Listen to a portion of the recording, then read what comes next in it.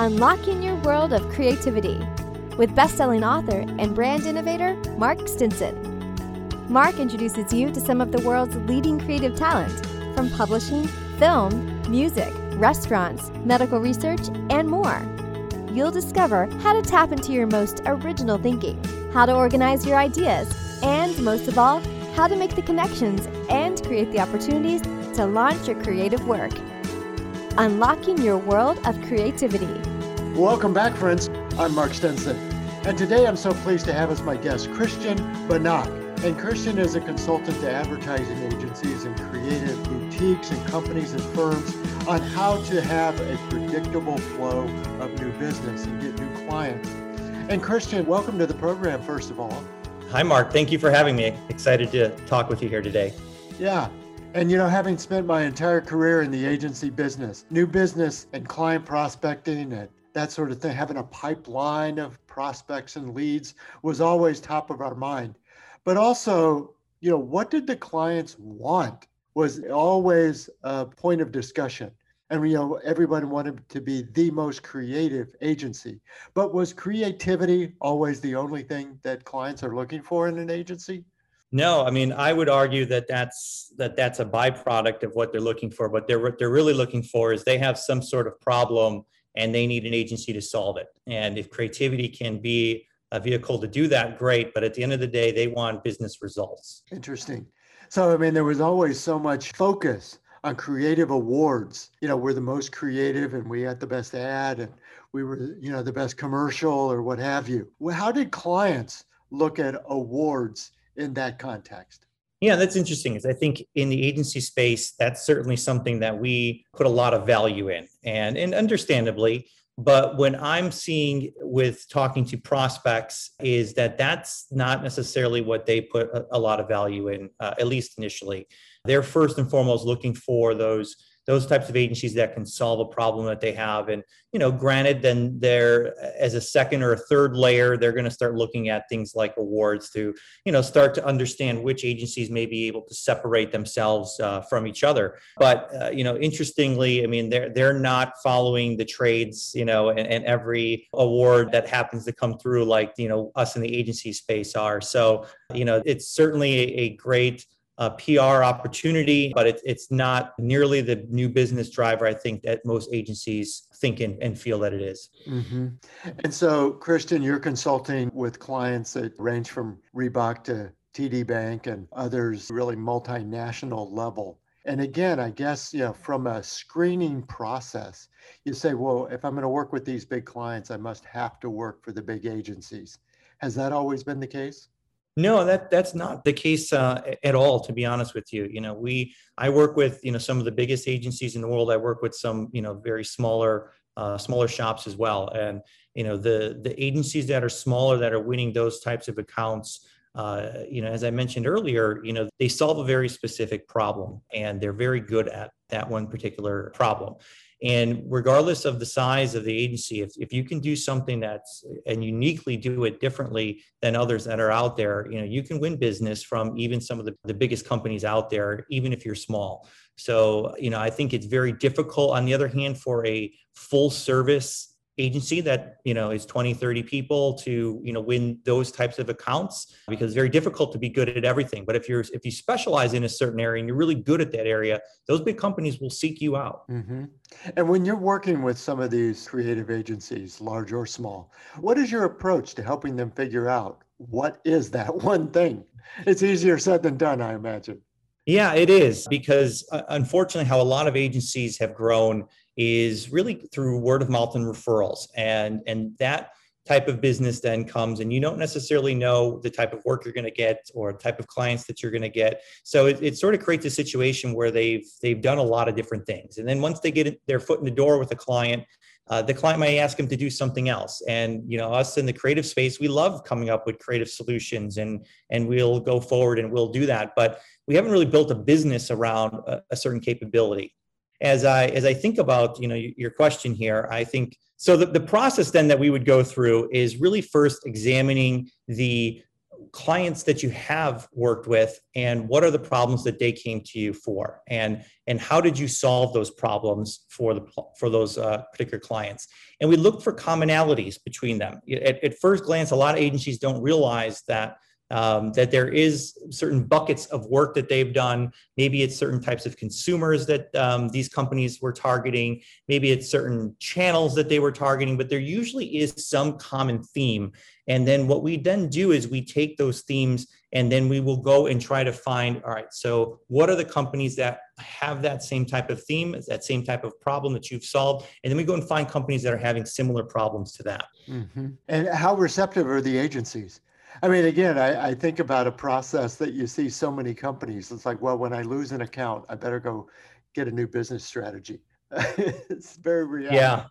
Yeah, it's very reactive. Luckily, I'm in a position at least that when an agency chooses to engage in me, they've usually gotten to the point where they realize they have to do something different already. So I come to them at a point in their development stage where they're ready for some change. And they're open and receptive to that type of an approach. But I will say, it's rare, because a lot of the other agencies that are out there that haven't reached that point yet, they don't want to be put into a certain box. They want to work on a wide variety of clients for a wide variety of services, which I can understand and relate to. But from a pure business standpoint, that's not necessarily what the clients are looking for. Mm-hmm. And I guess going back to, the client selection process, is there a scorecard? Is there a seismic graph that says here's where you need to make impact in order to get the client's buy-in? Yeah, I think, if I understand the question, I think at the end of the day, it certainly helps if you have clients in their industry or that have targeted similar types of prospects. You have to have some proof, right? You can't just go to market and try to win new business if you haven't done it before. It's really challenging to go at it that way. And it also very much helps if you have some remarkable results in that category as well. And that's part of the selection process that we go to as well is, we look at not only, what are the problems you solved for clients, but, was your approach unique? Because if everyone else could have solved the same problem, then it's probably not going to cut through and make a new company, especially an enterprise company, stop and want to change agencies. But if you've done it uniquely and you've delivered some remarkable results for somebody in a similar industry or sort of similar target audience, that's definitely a great way to get their attention. Mm-hmm. And Christian, you came to this consulting angle of the business based on your own agency experience and the roller coasters of trying to get new business and grow your own company. Maybe you could give us a little of that background. Yeah, I came into the industry. I didn't try to come in. I just sort of ended up in the industry. I actually started a business in high school, which was more of a concert promotions business. And that's really what it was for the first, 4 or 5 years. It was a great way to pay my way through college. We did some really great things. We were working with Grammy award-winning artists like Lady Gaga and Pitbull and T-Pain. And through, the concerts that we done, we did a lot of work with sponsorships, and we started working with big brands through our sponsorships. And then along the way, we also got approached by an experiential marketing agency that was looking for some help with some more street type activations. And based on our concert promotion business, they wanted us to kind of come in and help them. And we did. And that really exposed me to more of the experiential and event marketing space. And it was a very natural transition from what we were doing in the concerts and with sponsors into experiential marketing. And then, this is probably about 5 or 6 years into the company, it ended up getting to the point where our experiential marketing, event marketing became half of the business and the concert promotions became, the other half of the business.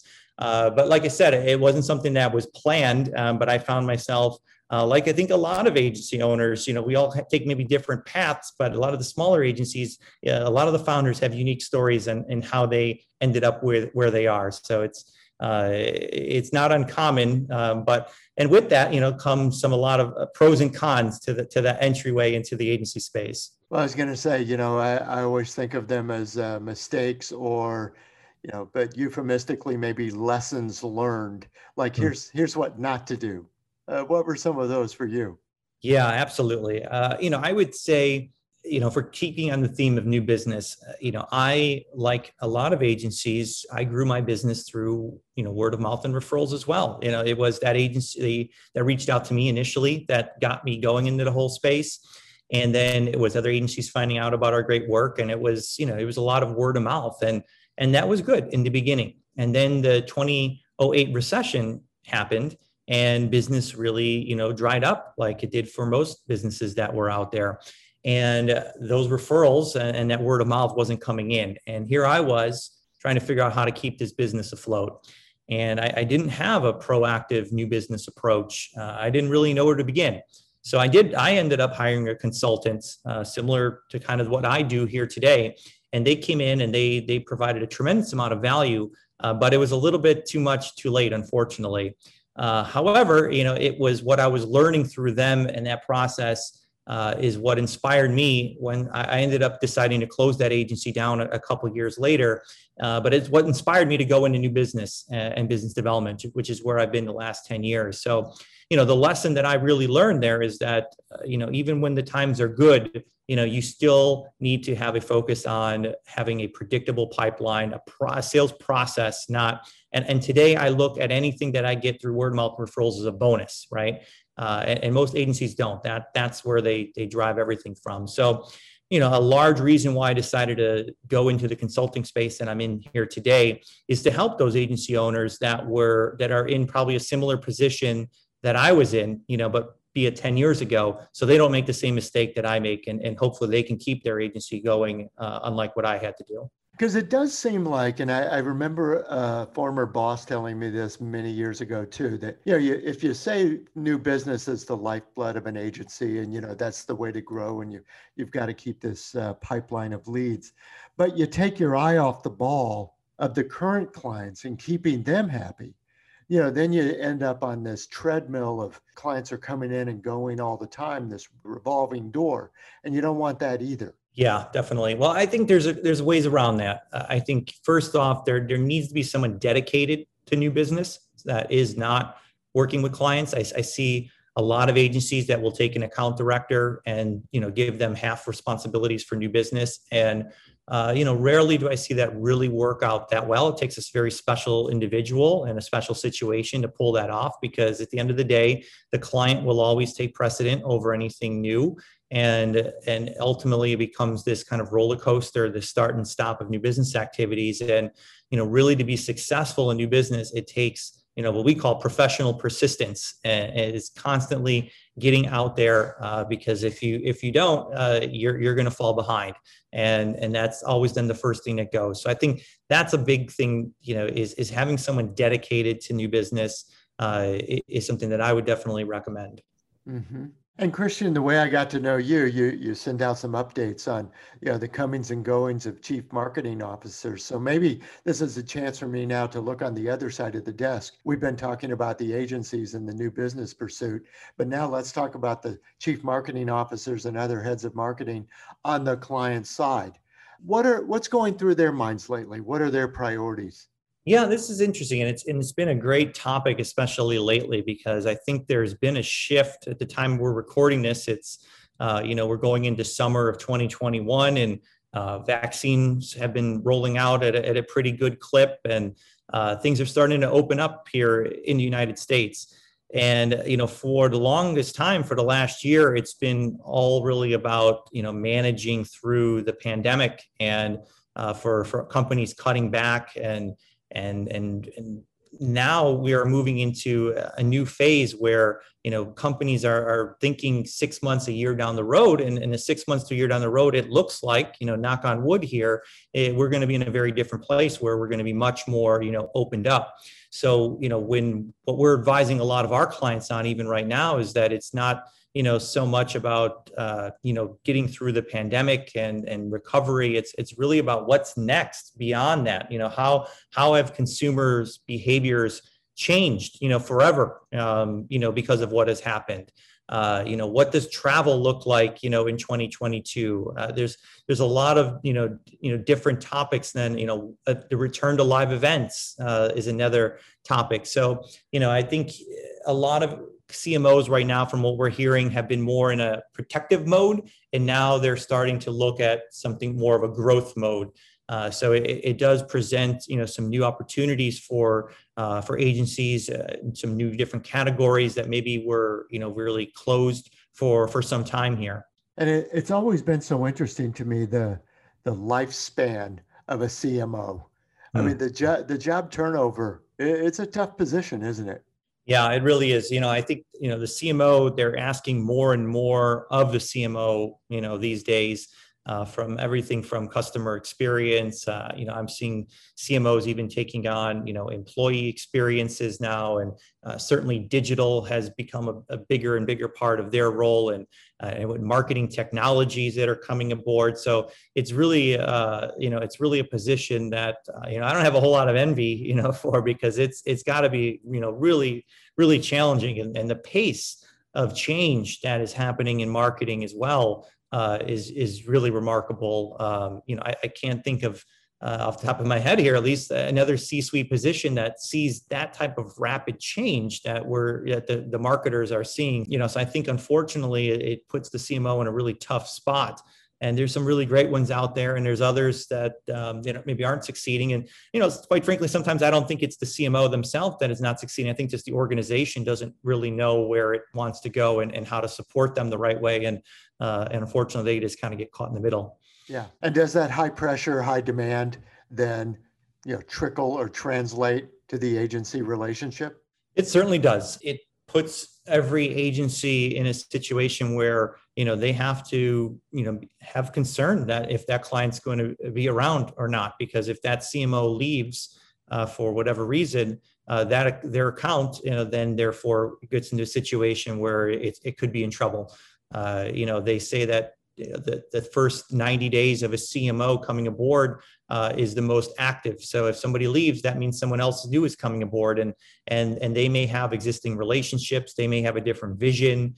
So it's really important for agencies to build relationships, with the C-suite, but then also with others in the organization, to really try to, have a great relationship overall. So even if somebody new comes aboard, they have that buy-in and that belief from everybody within, which is not always easy. So you're really describing this first few months of a CMO's tenure as both a window of opportunity for a new agency, but also a window of a demand and opportunity, both, I suppose, for the current agency. Yeah, absolutely. You mentioned our newsletter. We put out every week that new CMOs that have taken the helm at various organizations, and we certainly have companies that subscribe to this newsletter because they're looking for new business opportunities. But we have others that just want to keep tabs on their own clients and make sure that they're not missing something if somebody new were to come aboard and they not know. So it certainly works both ways. There you go. Well, as long as we're on this note then, Christian, how can we connect with you, learn more about your consulting, but also maybe get on your list for this weekly newsletter? Yeah, so I'm on all the social channels, but I think the easiest place to go to start would be my website, which is christianbanach.com. And within the website, there's an area where you can register for the Monday Motivation newsletter, is what we call it. So you get a little bit of Monday motivation, as well as the top 5 new CMOs that have taken over enterprise organizations over the last week. And that's a great way to stay in touch. And from there, you can find links to all the social channels, and we have a free masterclass that's available on there, and various other free resources for agencies. Fantastic. And I think about that document that does become the bridge between that CMO and the agency, and that's the also famous RFP. What are you seeing, or what are you sensing is in an RFP today? Because you were mentioning, hey, the world's changed. Coming back is not like going back. It's going to be different. What do you have a sense that tomorrow's RFP might look like in contrast to last year's RFP? Yeah.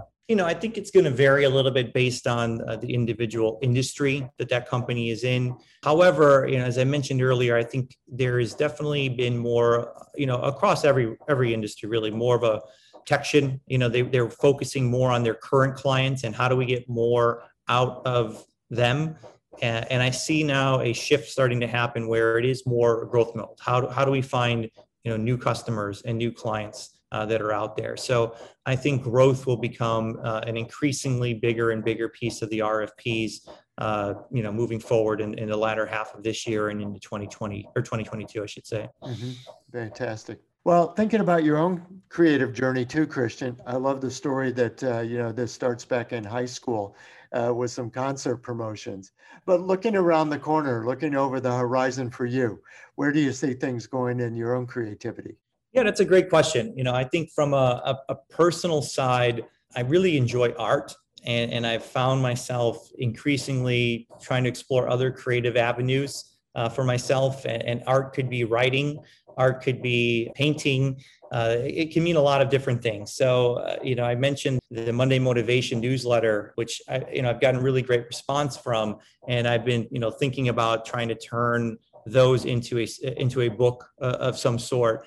I don't know, to be honest, if anybody would buy it, but I have a daughter, and if anything, I would like to just give it to her. And if that's the only one that sees it, that would be great in my book. And if others can get value from it as well. But I really get a thrill out of that creative writing process. And I think that there may be more there. I had always just thought about it being more from a business standpoint, but I'm now evolving that thought process into, maybe it doesn't have to just be, a how-to book anymore. Mm-hmm. Well, and even the newsletter, listen, I thought it was a listing of new CMOs, and you have reframed it, and I'm reminded that it's Monday Motivation, and you tell a little story there. And so we always talk about sharing a bit of ourselves in this authenticity and revealing more of our personality. And so I can imagine future issues would have some of your paintings, some of your stories. It'd be fantastic. Yeah, it would. I have a few ideas that I would love to continue to explore and share and put it out there. And if it could help some others along the way, that's a bonus.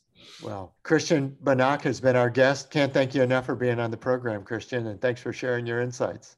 Thank you so much, Mark. I appreciate it. Thanks for having me. And listeners, I think you've heard from Christian this idea of expressing creativity as an agency, as a creative company and a firm looking to impress clients and build a pipeline of new business requires an ongoing effort, an ongoing focus. And certainly, just as in this podcast, we talk about the pure inspiration of creativity. The creative department and the creative work and the awards is one piece, but solving problems creatively, and in the market and for the client's business is probably the primary driver. And Christian really underlined that for us today and underscored that importance. So be sure to visit his website, christianbanach.com. And listeners, come back again for our next episode. We'll continue our around the world travels. It was great to stop off and stamp our creative passport at O'Hare in Chicago today, but we're going to continue this journey across Europe and Asia, South America, Africa, the Middle East. We'll continue to talk to creative individuals all over the world and find out what inspires them, how they organize their ideas, and finally, how they make the connections and gain the confidence to launch their own ideas out into the world. So until then, I'm Mark Stinson, and we're unlocking your world of creativity. We'll see you next time. Unlocking Your World of Creativity with best-selling author and brand innovator Mark Stinson. This program was produced by BSB Media, creators of IntelliKey Leadership Stories, Unlocking Your World of Creativity, and thepeaceroom.love. We've created a special offer just for listeners of the podcast. You can get the book, A World of Creativity, for a special price of $5.98 for paperback, and the Kindle version is only 99 cents. Go to mark-stinson.com to take advantage of this special offer. Our podcast is supported by Adobe and the Adobe Creative Cloud, the world's best creative app and services, so you can make almost anything you can imagine wherever you're inspired. We use Adobe to help make this podcast, using Audition, Premiere Rush, InDesign, and more. So join the creative community with the Adobe Creative Cloud, and let's make something better, unlocking your world of creativity.